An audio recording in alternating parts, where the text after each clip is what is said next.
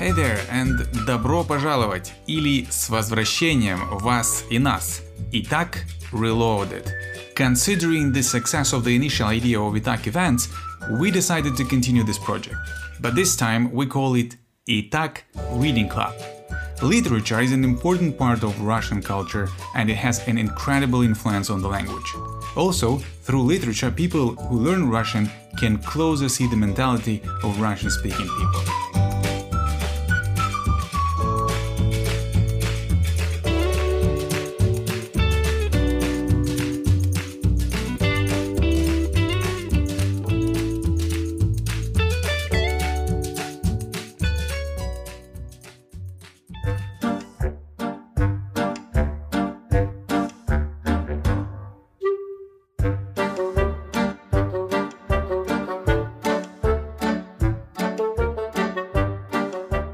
Михаил Юрьевич Лермонтов.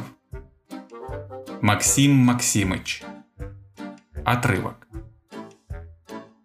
Я остановился в гостинице, где останавливаются все проезжие, и где, между тем, некому велеть зажарить фазана и сварить щей.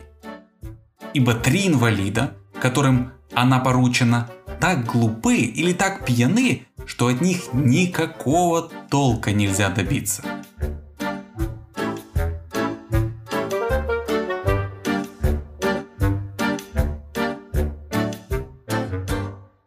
Первый день я провел очень скучно. На другой, рано утром, въезжают на двор повозка. А? Максим Максимыч! Мы встретились как старые приятели. Мы уселись, я у окна, он у затопленной печи, потому что день был сырой и холодный. Мы молчали. Об чем было нам говорить? Он уж рассказал мне о себе все, что было занимательного, а мне было нечего рассказывать. Я смотрел в окно, множество низеньких домиков, разбросанных по берегу Терека, который разбегается все шире и шире, мелькали из-за дерев. А дальше синелись зубчатой стеной горы. Из-за них выглядывал Казбек в своей белой кардинальской шапке. Я с ними мысленно прощался. Мне стало их жалко.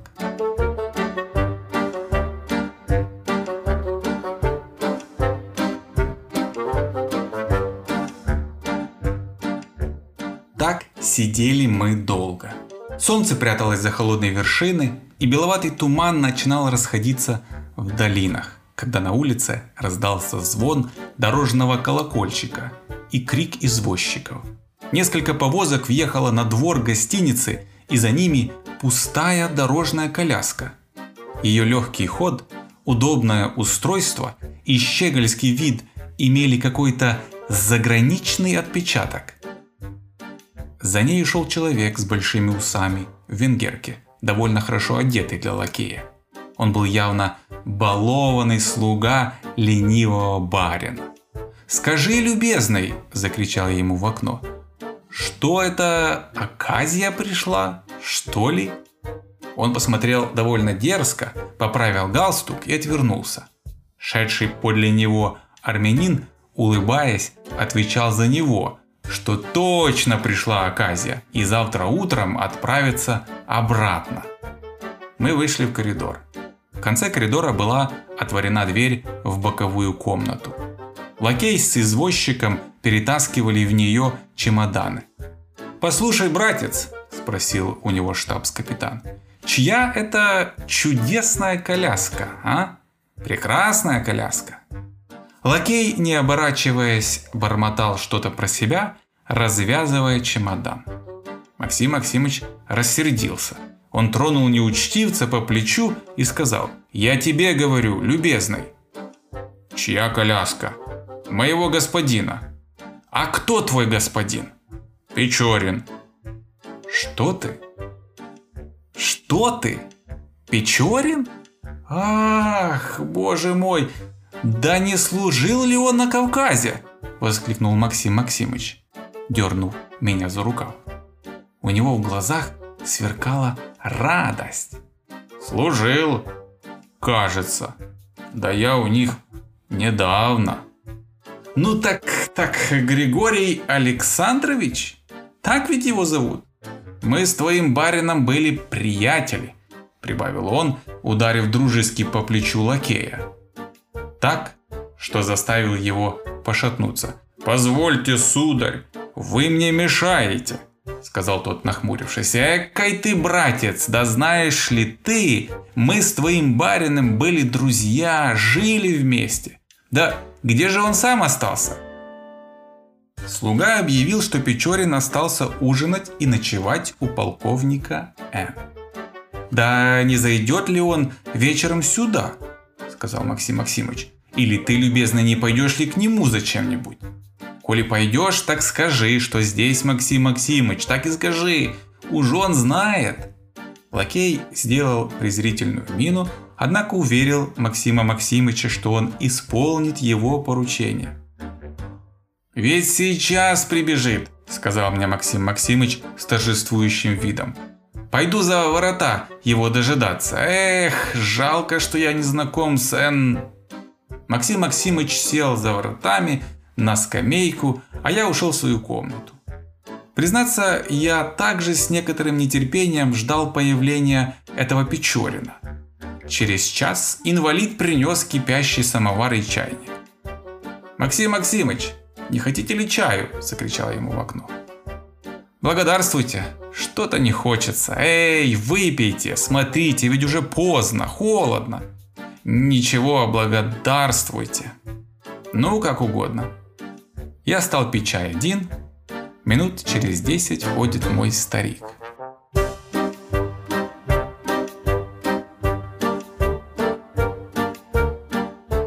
«А ведь вы правы, все лучше выпить чайку. Да я все ждал. Уж человек его давно к нему пошел. Да видно, что-нибудь задержало». Он скоро выхлебнул чашку, отказался от второй и ушел опять за ворота в каком-то беспокойстве. Явно было, что старика огорчало небрежение Печорина. И тем более, что он мне недавно говорил о своей с ним дружбе, и еще час тому назад был уверен, что он прибежит, как только услышит его имя. Уже было поздно и темно, когда я снова отворил окно и стал звать Максима Максимыча, говоря, что пора спать. Он что-то пробормотал сквозь зубы, но я повторил приглашение. Он ничего не отвечал.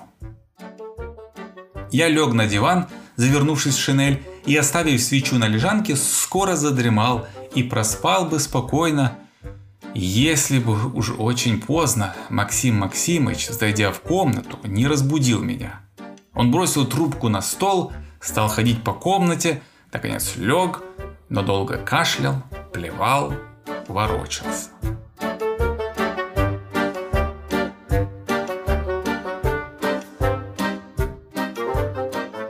Утро было свежее, но прекрасное.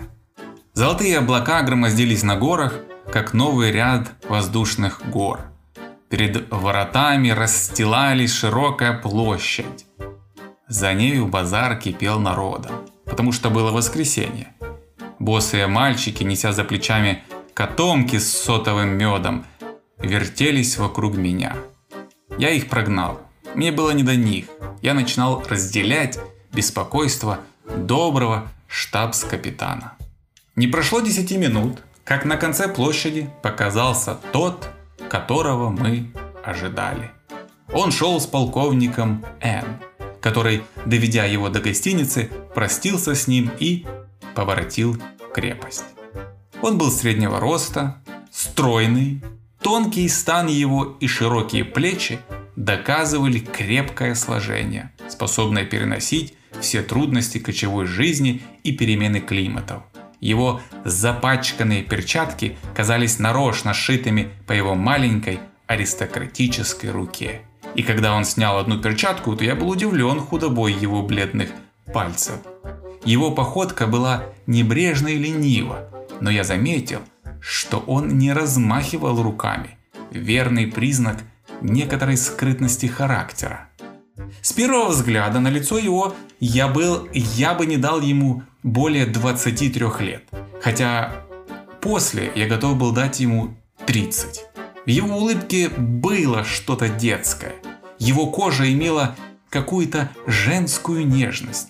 Белокурые волосы, вьющиеся от природы, так живописно обрисовывали его бледный благородный лоб, на котором можно было заметить следы морщин, перескакавших одна другую и, вероятно, обозначившихся гораздо явственнее в минуту гнева или душевного беспокойства.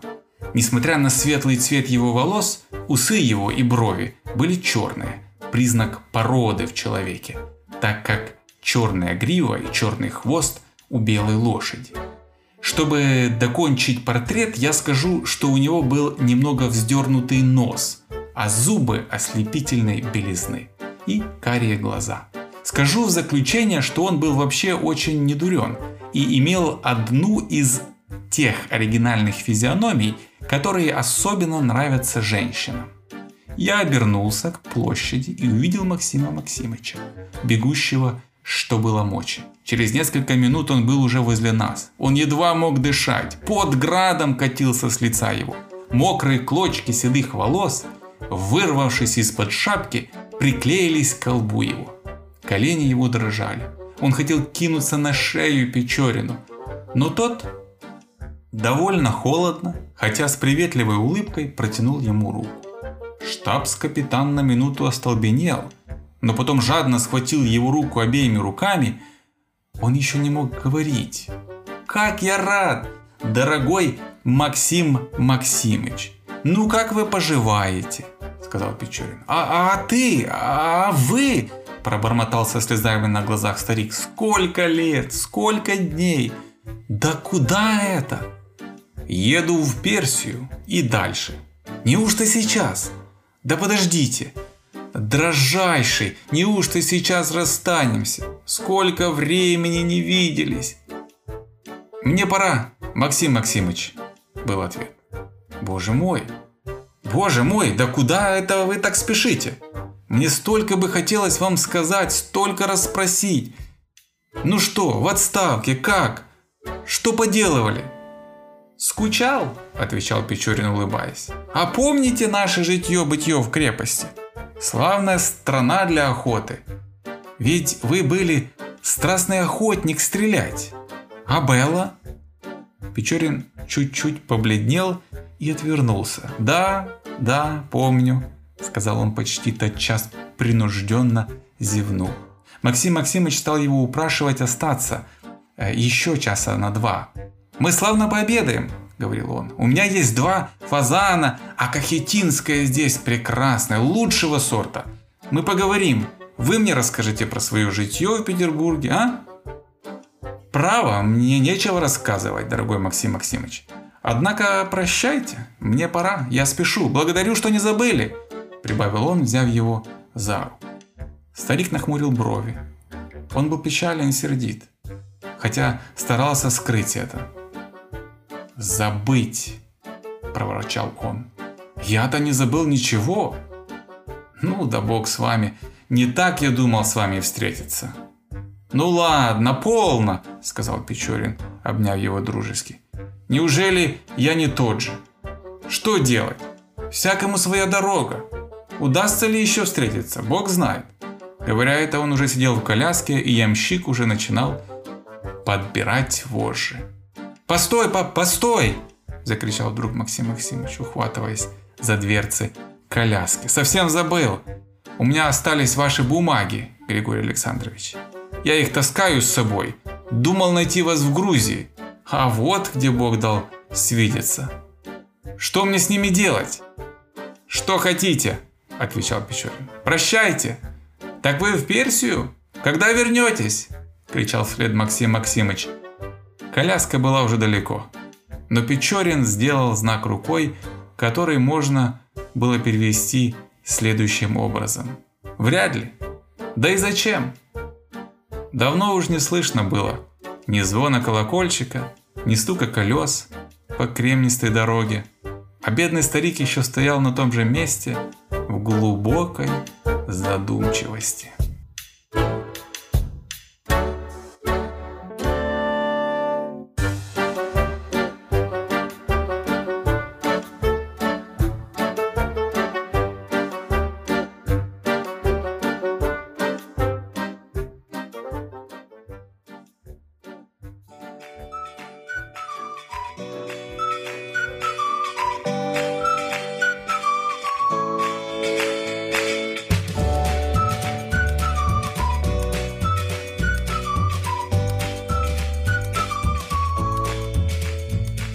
the additional information you'll find at danvi.com or at our Facebook page that's called danvi. We do the whole cycle of production to support those who learn Russian ourselves. If you have the possibility to support us financially, please press the button support and contribute any amount you wish. This will help us to invest in podcast development and make even more frequent episodes and challenging tasks. The combination that brings success in learning the language. And for now, see you in our next reading session.